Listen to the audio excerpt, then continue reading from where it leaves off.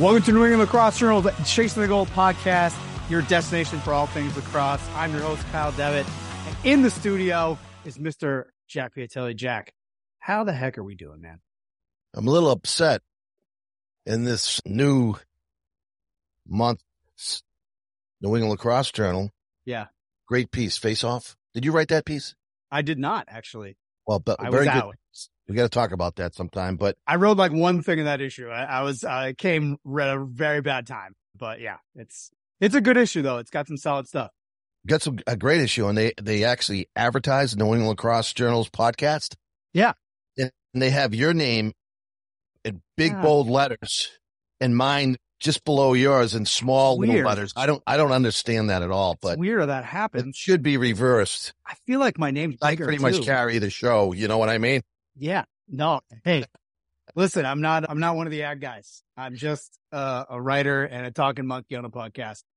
So hey, let me say one more thing. Yeah. Our next guest, I'm really excited about because he's had the same difficulty with his knees as what you're going through right now. So he's going to give you some good advice on how to recover, because I'm tired of hearing you complain about it, and you got to toughen up a little bit. I mean, this next guest, I think, got his knee 3 times. And he never complained about it. And you did it once, and every time I talk to you, you're complaining how miserable you are. Yeah, we've had a little talk about that offline, and it's 4 times, Jack. So we might as well just bring him in. It's Mr. Ken Clausen, currently with the HEADstrong Foundation, formerly with Warrior Jack, and also a UVA great and a Denver Outlaw to boot. Ken, how's it going, man? Going great. Yeah, guys, thanks for having me. Excited to be here. I feel for you on the knee. I do. It's not easy. I think my advice yesterday when we started chatting offline was it sucks. It does. And it gets better, but it's tough. Like it's not an easy thing to go through. So I'm really just looking forward to walking and showering. That'd be great. Yep. I'm feeling like I'm out here in like the desert with wipes. It gives you some perspective real quick.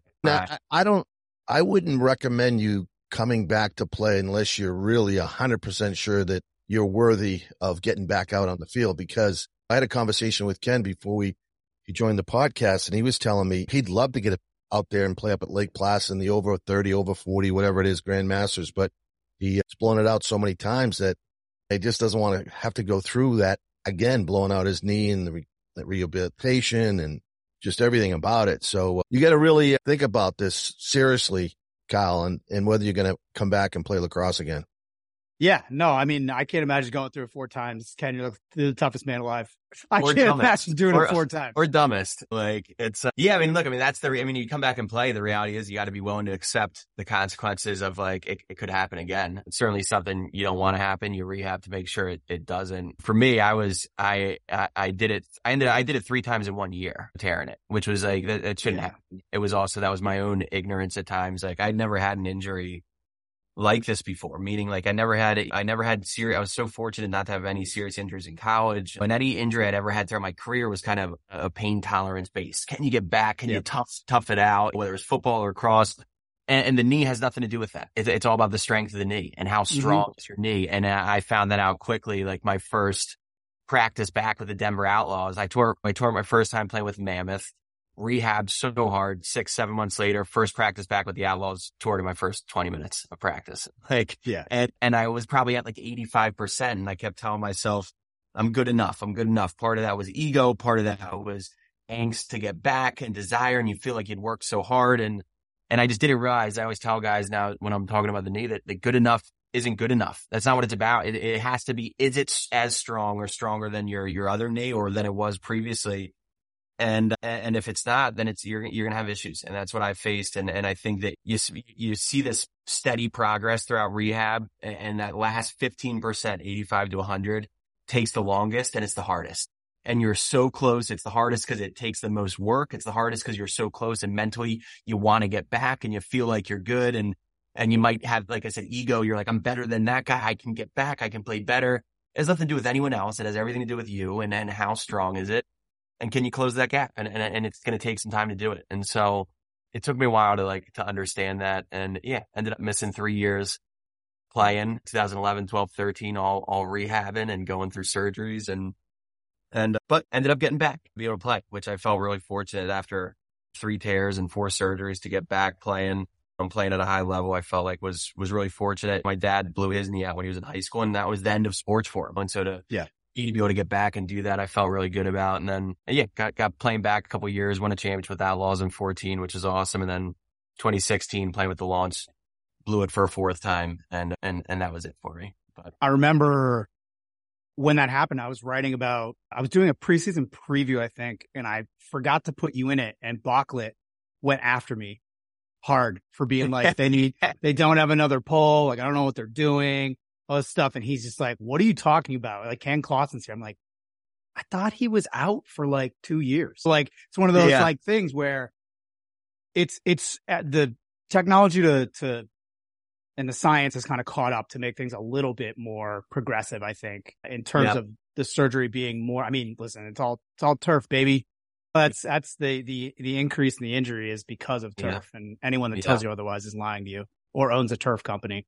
So I know it's kind of boring to just talk about an injury to like me. I'm just some dumb writer, but like it happens a lot in lacrosse. I think it's relevant. It's a huge part of the game. And the mental strength to come back. Like, my whole thing is when I heard it, I was like, all right, here's a year. Like, there's a year in my life. And it's only been like 2 months or whatever, but you tie your identity to it. You tie your identity to lacrosse. And that's like a really big part of everything. I mean, even Jack, like, you've been hurt. You've had a hernia in the past. Like, you've had to stop playing, and you played all the way up until like 2 years ago. Right. I mean, like, you love it. Like, that's, Yeah, and believe it or not, I'm heading to Hawaii at the end of the month to play in the 60 and older division. Love it. Whoa. Yes, so that's an exclusive for the podcast. Yes, and I'm in a serious training program right now, doing hot yoga, some box. Who is this guy? Yeah, I'm getting myself back into shape, but I mean, the game is so much fun to play. I mean, I played seriously until I was 50, but very fortunate that I didn't have any knee problems. But I think playing ice hockey helped my legs, my knees, my ankles. I played a lot of hockey and strengthened a lot of the muscles around the knees and the ankles and so on and so forth. But Ken, last question about your injuries to your knee, the ACL. Was it more difficult to recover mentally or physically? I think physically, like, I think because I was just stubborn. Like, I wanted to come back. I wanted to play. Now, with that being said, like, when I got back, there was, I had this hitch in my step, and it was a mental hurdle that I wasn't conscious of, like, I wasn't aware of, but I knew I wasn't reacting as quick as I wanted to. And I kept like, come on, like, get it going. And finally, like, it started happening where I was getting my step back and starting to improve. But I think physically it's a challenge. Like, you got to stick to rehab. It's a grind. It's a lonely process. Like, you're on your own. I think when you start getting back to walking, you start, like, people don't recognize it either. So it's not like, oh, how's your knee doing? They just assume you're okay because you're walking and you're doing things, and you're like, it's all right. Like, but I got to ways, like, it's just a grind. But I think that one of the things that I did, because I was sitting there, I told you I missed 3 years, and I'm sitting there looking at my peers playing and getting better, and I'm like, how in the world am I going to get back and play at this level? I've missed this time. I'm injured. I'm not going to be the same player. Not to say I can't be the same, but I think I was aware of, hey, look, I've just had 3 ACLs, 4 surgeries. If I expect myself to step on the field and be a cover guy, which is what I was throughout college and my career, I think that's a bit crazy to think that that's going to just fit. And so what I started doing was I started coaching, and I started learning the game. Like, I didn't know that much. I could cover guys. I knew enough, of course, like, but it's one of the great things about lacrosse. There's so much to learn. There's always more to learn. There's so much nuance to it, and different things and different styles and techniques and strategies. I started just burying myself in the game, watching film and coaching teams. I think that coaching is the best way to really get involved in that, because you start thinking, how do I articulate that? Instead, I was always a player that, well, tell me why. Why do I do this? Don't tell me just what to do. Tell me why. And I think when you start having to articulate that as a coach, you start understanding, all right, well, what is the offense doing, and why are they doing it, and what are they trying to do? And ultimately, that injury is what set me on this path of coaching. Both high school, it led me to coach in the Denver Outlaws after I retired, to coach with the PLL Atlas for 2 years. And so for me, that was a big silver lining. Like, the injury not great, changed my career a bit and like what I was doing, but it put me on this other path of coaching and learning and becoming I felt like I was always a student of the game. I didn't know as much. Like I knew what I knew and I knew what I needed to be good at what I did. And it was really starting to open my eyes to other things. And so that's something I'm always encouraging to different players. I'm always talking to different players, high school, pro, whomever. If they have a knee injury, I'm happy to talk with them about it and share my experience of what to do and what not to do. But coaching really came of that. It was learning the game more, and it extended my career and being involved in the sport longer. And so from that standpoint, the mental piece really had an uptick. I learned a lot, and I got to understand the game more, and it was pretty great in that regard. For those people listening, you may not know that Ken Clausen was one of the best players to ever put on a uniform at Virginia. You were a 3-time first-team All-American. Has that ever happened again? Schellenberger did it. Yeah. So Schellenberger just did it. He's going to have a chance to go for 4-time first team now, which is just awesome. I hope he certainly gets there and makes it happen. But yeah, no, I was the first, which is crazy. Like looking back, there's so many great Virginia players and to be the first to do that. I mean, look, I always give credit to the teammates I had, to the coaches I had. Like that doesn't happen without them, the inspiration they gave, watching the work that they put in and day out. And with all that being said, when I was there, we didn't win a national championship. And I would trade any personal accolade away to go to win one of those. We were close. We lost in 3 Final Fours. So it was disappointing. That's what you play for. You don't play for the individual accolades. They're great and they're great to come by, but you play to win. So with that being, they won the year before I was there. They won the year after. That year after was so special. I mean, I was at those games. It was what a journey they had as a team, and with everything we went through my senior year there with Yardley. Like that was really special to see them come back and win and do all that. So yeah, super proud of everything we accomplished and what we had been through. But it was, you played to win. I saw a quote. You were quoted saying that you wished every student athlete could experience the Final Four like you were able to, and you got to experience it 3 different times. Yeah. Talk a little bit about your experience and what it's like to play in the Final Four. I mean, it's the Mecca, right? I mean, it's what you're striving for. You're the Final Four. Like there's just a elevated level of both pressure, but excitement. Like even like little things like you get a police escort to the game. Like what a cool thing that is. You get these, talk about butterflies before a game, but then you have this police escort. You have these different things. You have these meetings with the teams, like where you're kind of in a group and then you're going off and doing your own thing. But like just the camaraderie, but the competition, the fanfare around it. It's everything you dream of as a kid, right? Is to get to that point, to get to that level. And like we had some incredible games. My sophomore year playing Syracuse, going to double overtime, and what may have been the biggest crowd ever at a Final Four. I think it's somewhere in that realm, whether it was the top or not. I think it was 50,000 people or so like going. I mean, I remember the crowd was so loud. You couldn't hear the defenseman. You couldn't hear communication. And so you're just looking at each other like, we're going to have to go off instinct and trust. And you start thinking about all the practice you put in and all the times you were doing all these things. Like it's coming down to this and what you're working on. And unfortunately losing in double overtime. I was covering Mike Lavelle, who when he scored. So that was heartbreaking and learning experience, but an incredible experience nonetheless. And then playing Cornell the next year and we got destroyed. Like they just rolled us, which was another experience. like okay, like we got to figure some things out there. And they had such an incredible team. I think Pinnell was a freshman and Sebald and just like what a great group they had there. And then my senior year, losing in the last couple of seconds to Duke with Quinzani and Crotty and their incredible team. I think that, yeah, I mean, Syracuse had gone on to win. Cornell ended up losing that heartbreaker to Syracuse in the championship, and then Duke went on to win. Like just some incredible battles, times that you can't forget. Sometimes you wish maybe you could, or you remembered it a bit differently, but it's the way that sports go. And it's a privilege to be there. Not everyone gets the chance to go and compete on that stage. It was awesome. I mean, it was really, really great. I believe your sophomore and junior year, those games were played at Gillette, correct? Yep.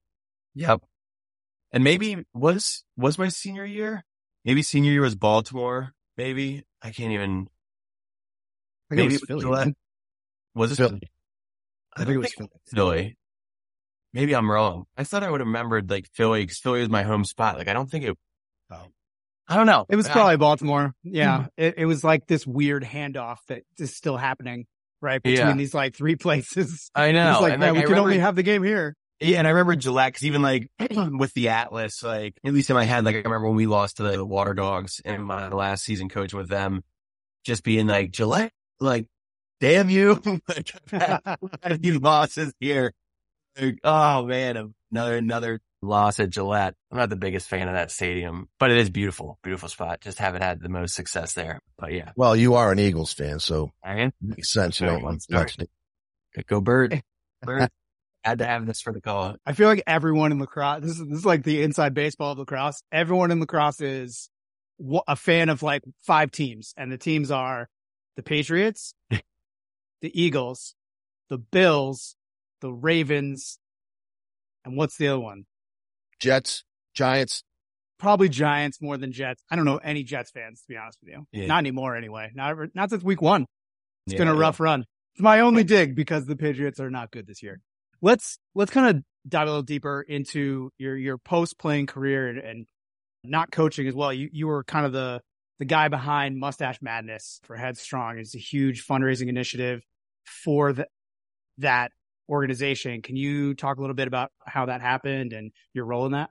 Yeah. No, so Mustache Madness, I started working full time with HEADstrong this past March, but I've been, as you were mentioning, like I've been working with them for about 14 years now. And that started going back towards my senior year at Virginia.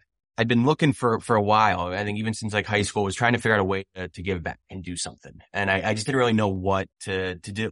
I was a volunteer teacher at Virginia for 4 years, like once a week going out to a local elementary school and helping teach and do things like that. Like I was always trying to find ways to give back. And part of that was just, I always felt like I recognized that I wanted to do it, but I knew I had a platform at Virginia. Like I had an opportunity. People came to the games. The little kids would ask for autographs. I remember like even the first game, people would be like, "Can I have your autograph?" I'm like, "What? Like, are you crazy?" Like I felt like there was some power and privilege there, and I wanted to be able to utilize it in a really great way. And so I was kind of trying to find something to do. And I had this silly finger stash tattoo, and I had the mustache on the head of my lacrosse stick, and it kind of became a thing. I saw kids would come up and just hold their finger up, and I'd give them a stash. They knew about it. And so when I heard about this idea of growing mustaches and raising money, it resonated with me. It clicked immediately. And I went back to my team and started talking to some guys on the team. Hey, this is my idea. And a bunch of guys kind of looked at me like I'm crazy. And what are you talking about? How does this work? And I met one of our players, Todd Fiella, immediately was like, done. I want to do that with you. Like, let's make this happen. And so we kind of started brainstorming, collaborated with our trainer who's still there today, Rebecca Vozo, who's awesome. And she had some experience with fundraising in the past. And we put this together and started doing this. And I think in our first year, the concept was grow your mustache out and have different teams participate. And so make it both a team and an individual kind of fundraising competition. And that was back in the fall of 2009. I think we raised about $30,000, that first year, which we felt like, God, we were couldn't believe it. Like, how did we just do that? That was so cool. And flash forward now, 14 years later, that same event typically raises now about $600,000 in that same 6-week period span. And so over the last 14 years, we've raised over $3 million for HEADstrong. We've had thousands of kids participate and hundreds of teams each year participate. And I think we feel like become really like a staple in the lacrosse community, certainly during fall ball and things like that. And it's been really awesome to see it really just kind of continue to grow and have more and more people participate and to continue educating people about HEADstrong. It's led to me full-time job, as I said, like working full-time with HEADstrong. And I didn't ever expect that to be the case when I started it. And it really lent itself to we chose HEADstrong. We started partnering with HEADstrong because HEADstrong was lacrosse. Nick Callery was a lacrosse player who played at Hofstra and who started this foundation so that others can benefit from his memory and from his life. He really wanted to utilize his platform and his circumstance to help others. He felt like he recognized early on in his diagnosis that the burden this was placing on his family, emotionally, financially, and that his family wasn't alone in this, that other families on his floor at the hospital were struggling, that this was a challenge and that there was kind of a void here or a need to support families affected by cancer. And that's what HEADstrong does. That's our mission, support families affected by cancer. That's what Nick wanted. And so that's what we do is we support families in the midst of their fight and their battle. And for me, choosing working with HEADstrong, I had these really cool similarities with Nick that was like, one, he was from Southeastern PA, which is where I was from. He was number 27, which happened to be my number I was given at Virginia. He was a defenseman and I was a defenseman. And so we had these really cool just similarities where I'm like, of course I'm going to gravitate towards this, let alone the mission is so cool and so tangible. You see the patients, you see the families, they're real people in your community that we're helping. And a couple years into to working with HEADstrong on this, I found out, and Pat Cavaliers, Nick's brother, who I work closely with, had said, why don't we start it? Nick's birthday's in October. Why don't we start it on Nick's birthday? It gives us a little bit of separation from November. It adds some more weeks to fundraise. It kind of makes this more involved in throughout fall ball. Like, well, that's great. Let's do it. What's his birthday? He goes October 19th. And I still get goosebumps. I was like, Pat, that's my birthday. Like we share the same birthday. And so to have all these similarities, Nick also grew his mustache out towards the end of his life. He was losing his hair. He lost his hair going through chemo, but he could still grow his mustache. And the immediate, whenever people would walk in the room, they would see Nick. And of course you're like, he doesn't have hair. You see this guy that looks different. And the mustache that he grew out became a conversation starter. The term, what are you growing your mustache for? And so he had the mustache that he was growing towards the end of his life. And so we had all these just similarities and connections with what was going on. And it's been a perfect fit. And it's been so cool to see continue to grow. And it's in part so much thanks to the lacrosse community, which is such a special group and such a special community. And we can't be any more appreciative of their continued efforts to support it and raise money and help people out that are going through cancer. And it's been really neat. It's been really cool. Yeah, back when I was at Inside Lacrosse, it was a huge initiative and I was the gear guy. So I got all the HEADstrong gear. I still have some of it somewhere around me. I'm sure it's in this apartment. The shoelaces were ubiquitous for a while. Like everybody had those. It'd be like, and if they didn't have them, they'd be like, oh, what are those? How do you have those? And it's great how you've managed to make the message viral, which I think a lot of companies, much less charities and charitable organizations, strive so hard for. And you've had the support of the lacrosse community for so long. And one of the reasons we're having you on the podcast is the HEADstrong Foundation is partnering with BU, and they're doing a fundraiser for fall ball for the men's and women's teams as well as HEADstrong. Can you talk a little bit more about that? Yeah, we're really excited. I mean, look, so a couple of things. One, with regards to the event, like we're October 14th at Nickerson Field at BU. Like we're hosting a fall ball event, and it's both men's and women's teams. Like the women's teams, BU, Brown, UConn, and they're playing in the morning. The men's teams, BU, UMass Lowell, and Manhattan, they're all playing. It's $10 admission fee. 100% of those proceeds are going towards the foundation and the families that we support. And so we're really excited to be up there. We also have like a 12 and 12:30, an information session that we're holding at the event for people to come and hear more about HEADstrong and what's going on and what we're doing and what we're about. And that's going to be taking place at like the Case Center rooftop at BU. And so the reason that we're doing this, like we always have fall ball series. We've got one at Hofstra. We've got an event at VMI. We've got all these different fall ball events, but Boston is becoming a focus for us. We are expanding our reach and our support into the Boston community. So the three things that we really do, like our three pillars of support at HEADstrong is emotional support, financial support, where we're issuing financial grants to families and to help them, and residential housing. And so we've got a wonderful place called Nick's House in Swarthmore, PA. It hosts 6 to 7 families at a time. Families stay there free of charge while they're getting life-saving treatment in Philadelphia. And so it's such a cool place where families are in and out throughout the year. I'd say we provide over 3,000 nights of complimentary care, free complimentary care to these lodging, I should say, to these families throughout the year.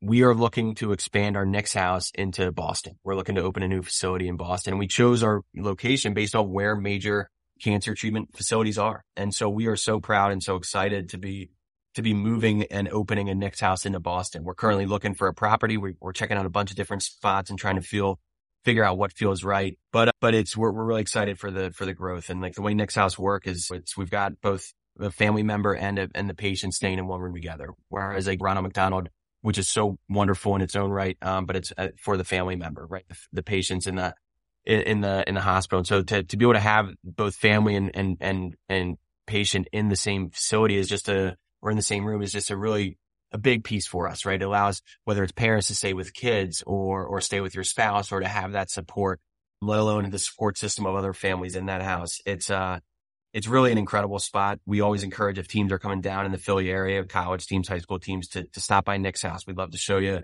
what it is and what's going on there, and really put a face to the name and understand where the money that's being raised is going to support. But yeah, we're so excited to be expanding into that Boston area.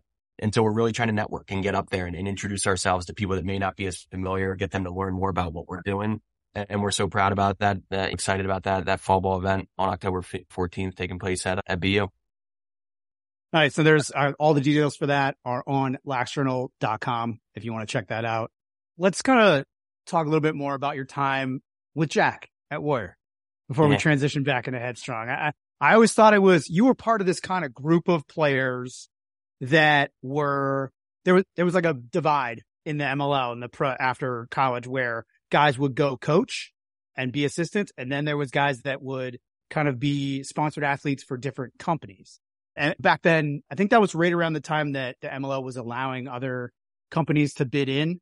But Warrior was the main one forever. And you were kind of the second or third class of guys that came in and kind of joined not only just marketing, but also working with Jack and doing sales and things like that. Can you, let me put it a better way. I need your best Jack Piatelli story because he's right here. Give me your best one. Jack Piatelli story. Goodness, I should have prepped that. I'm trying to think, I have so many great memories with Jack. I mean, we were just talking the other day, got his boys that are all in college or graduating college now.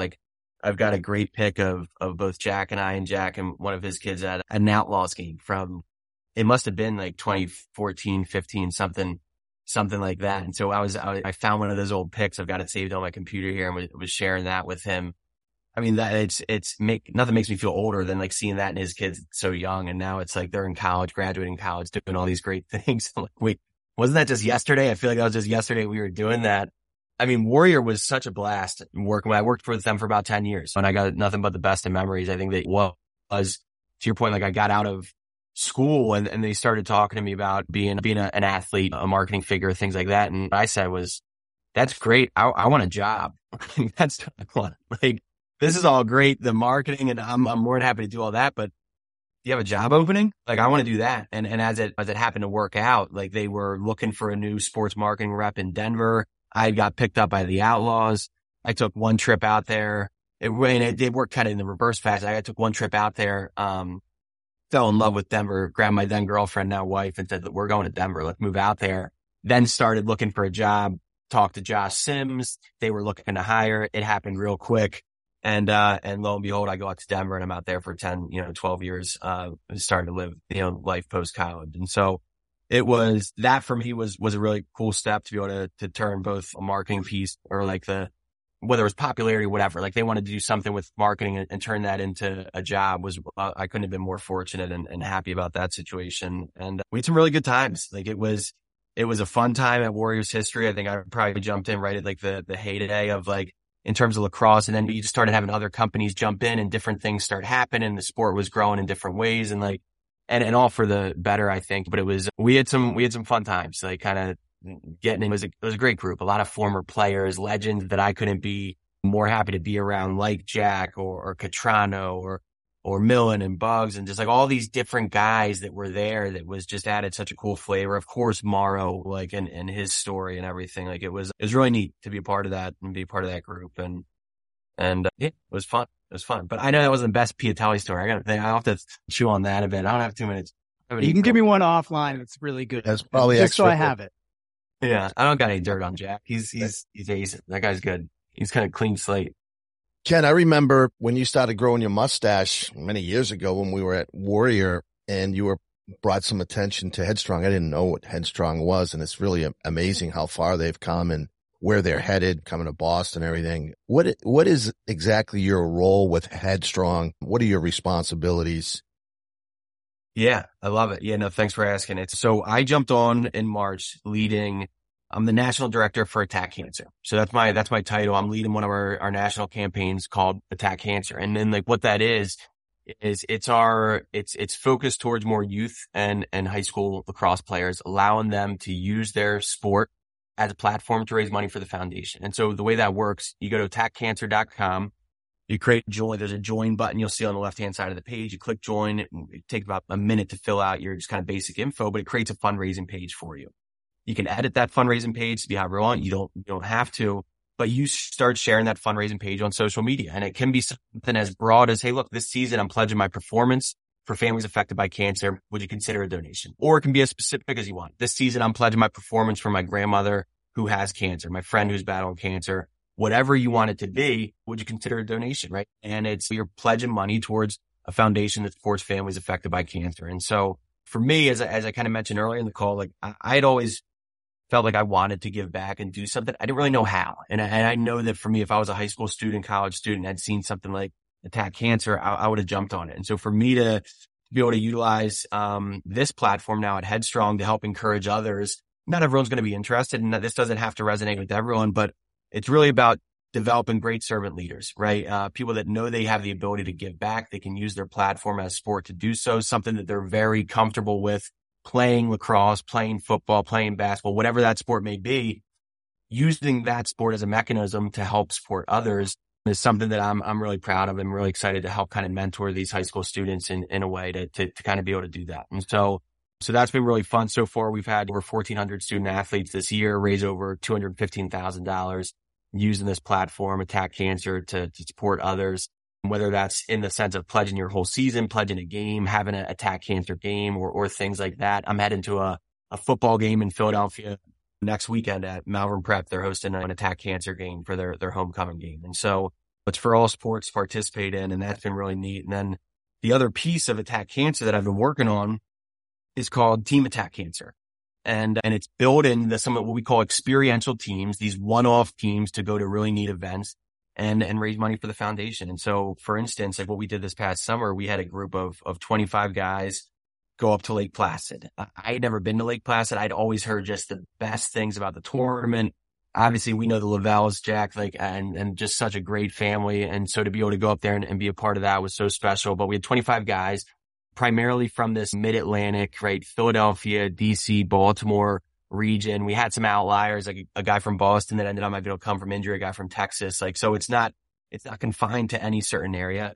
But the key for us was they were, for the most part, all rising seniors, right? Guys that had just finished their junior year and all committed players. And why I think that's important is that this isn't meant to be something that competes with club lacrosse. They're committed, which means they're kind of, that recruiting piece is over. We know they're going to play the next level. It's towards the end of summer in this case with Placid. So there's nothing that really compete unless their club team is going to Placid, in which we would tell them, play with your club team. Like, that's your obligation. That's your team. But it's really trying to get a great group of guys to come together, learn more about the foundation, become more involved.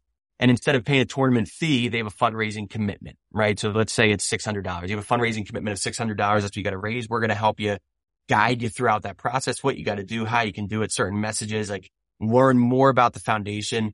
We had a campaign hero assigned to the team, a wonderful kid, Ryan Mackey, 13-year-old from Bethesda, Maryland here, where I live. I live in Severna Park, Maryland now. And he was our campaign hero. We had his logo on our uniform. The guys understood his story and what he's going through. We were breaking down team huddles, Mackey on 3 and doing that. Before the championship game, Ryan sent us a video of him from his hospital bed where he's getting chemo currently. He couldn't come up to the tournament. He's currently battling, getting chemo, and he's doing great. I think, by the way, I was talking with his mom just earlier this week, and we're texting back and forth, emailing with her. And he sent us a video from his hospital wishing us luck and thanking us for what we were doing for him. And there was no way we were losing that game. Like, there was no chance. We were playing for something so much more. And these guys got to feel that and see that and understand that. And so we went on with this team that had never played together, had one practice, won the tournament, went undefeated. And this group of guys raised $46,000, right? Like, just an incredible, incredible effort from them. And really felt this connection to HEADstrong and what we were doing and how we did this. And a big credit to Matt Rienzo, who helped coach his team. His son was on the team. We just had it's such a cool group of guys that was out there doing this, and it was really special. And so that's something that we're trying to do. We've got these high school graduating type seniors, junior, senior committed level teams, and then we're building up in age, right? So we had an over 40 team that played in this local Chesapeake Cup here last weekend. We're trying to build up, and so that's kind of our niche that we're kind of carving out, not trying to compete. We want club teams to be really proud that their players are being a part of Team Attack Cancer rather than feeling like it's a threat or competition. We've tried to carve out this niche where it's an experience, the one-time team. This group's never going to play together again. It's going to be a brand new group next year. I mean, this group had such a great time. They're already talking about, can we get a team next year? Can we get this group back? I'm like, yeah, we can, of course we can do that. But it's something that is meant to be this kind of one-off experience where they can become really involved in the foundation, learn more, see the money going to work in a sense, and be really proud of both the efforts on the field, off the field, play for something more, and have a great experience. And it was really a cool trip. And we're excited to do it again next summer. I'm starting to reach out to guys and starting to build that roster right now for Lake Placid next summer and getting that group going. So yeah, it's been really fun being able to be part of HEADstrong full time, leading this kind of charge with Attack Cancer of mentoring young kids, getting them more involved with servant leadership. And the message ultimately is, look, whether it's supporting HEADstrong or it's supporting any other foundation, this isn't meant to be, hey, involve you only in HEADstrong. It's, you have the power to do something and you have the power to make a difference. We're encouraging you to do it and helping show you how to do this and letting you be great leaders in your community, whether it's starting your own thing, participating in another fundraiser or other charity, or certainly continuing to support HEADstrong. It's just engaging people, young student athletes, boys and girls, to understand that they've got the power to make a difference. They can. It goes a long way. It does make a difference. And so it's been really cool to be doing that. So Ken, if I'm a family who may know somebody that's struggling and battling cancer, what steps would I take to contact your group, HEADstrong, and like what's the process in terms of who you work with, what determines money, housing, the whole 9 yards? Yep.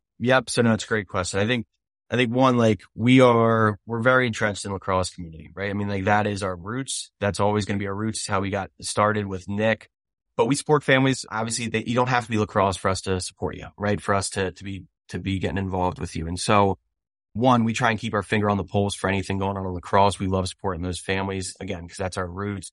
In terms of our reach, like we've supported now over 27,000 families all over the country. We just actually, I've got a note earlier this week. We just surpassed over 29 million in fundraising that we've had since our inception now, which is just a huge step for us and quite an accomplishment to start with shoelaces to now where we're at is just a testament to Nick and his vision and his belief of, and the lacrosse community that I said is in so much a big part of what we do.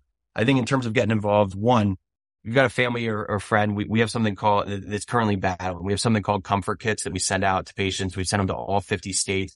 You can go on our website. There's a comfort kit request form. And what a comfort kit is meant to comfort someone going through chemo treatment. We send them a package. It's got a blanket, a journal, coloring books, a lavender to help soothe, hard candies, sanitizer, like a whole assortment of things that you're going to need, and notes of encouragement. And what it's meant to do is let them know, it's meant to comfort them and let them know, look, they're not alone. We're here to support you, that others are here thinking of you and going through this. Our goal this year is to send out over 5,000 of those. And so like you can go online and fill that out so we can send a comfort kit.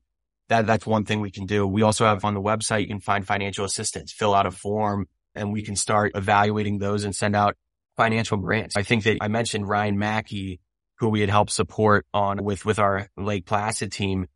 He reminds me so much of Nick in the sense that Ryan currently battling has every right to be selfish in this moment. I'm thinking about myself and my health and trying to battle. I've got a lot going on with me personally. And Ryan was anything but that. He was as selfless as possible. He wanted to help others during his struggle. He wanted to start a fundraiser to help buy supplies and goods and games for the hospital, Walter Reed, where he's staying at.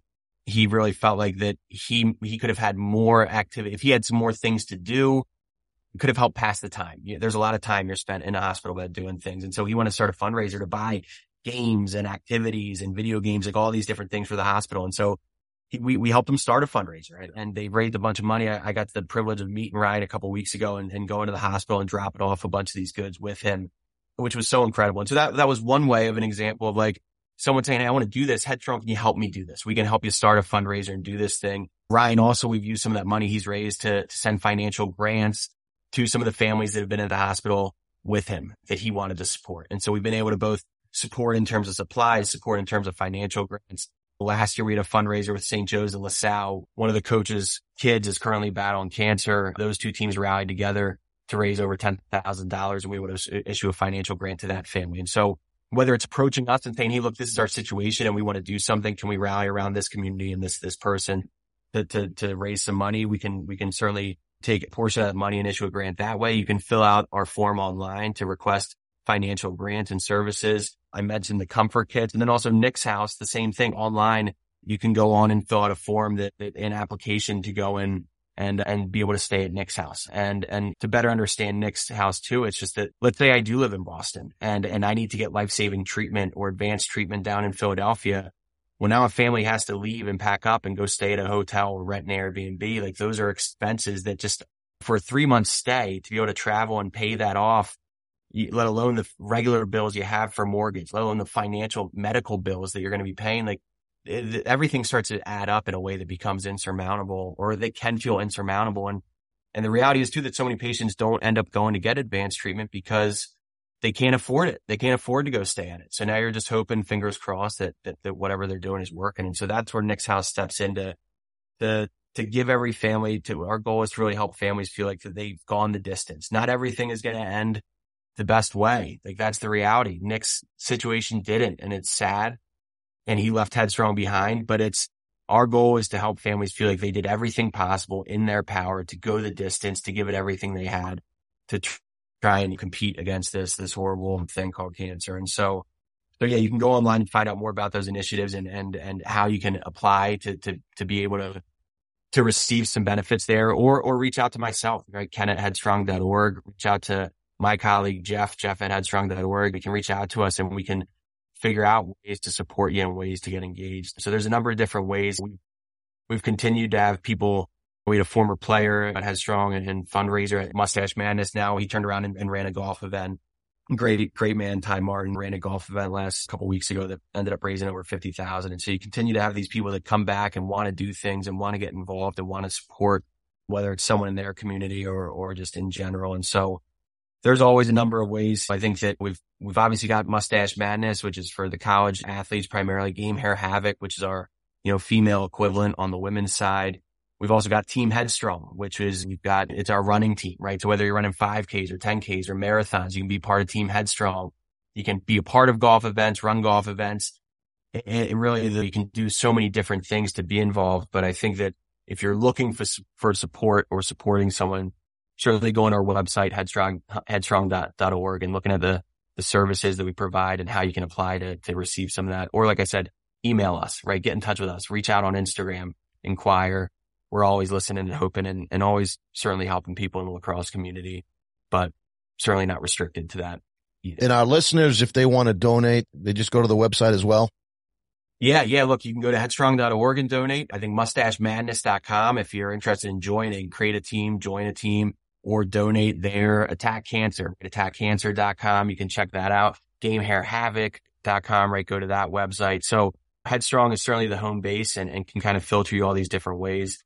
But attackcancer.com, mustachemadness.com, like all these different websites you can join, participate, donate. Yeah, all of those things. We encourage everyone to participate or join or check it out, learn more. And again, October 14th is the event at BU. The women's games are in the morning, I believe, starting at 8:45. Then there's a presentation at 12:30 at the stadium, around the stadium. What is the name of the exact location for that? It is at the rooftop, the Case Center rooftop room at BU. And, which is next to the field. So. Yep.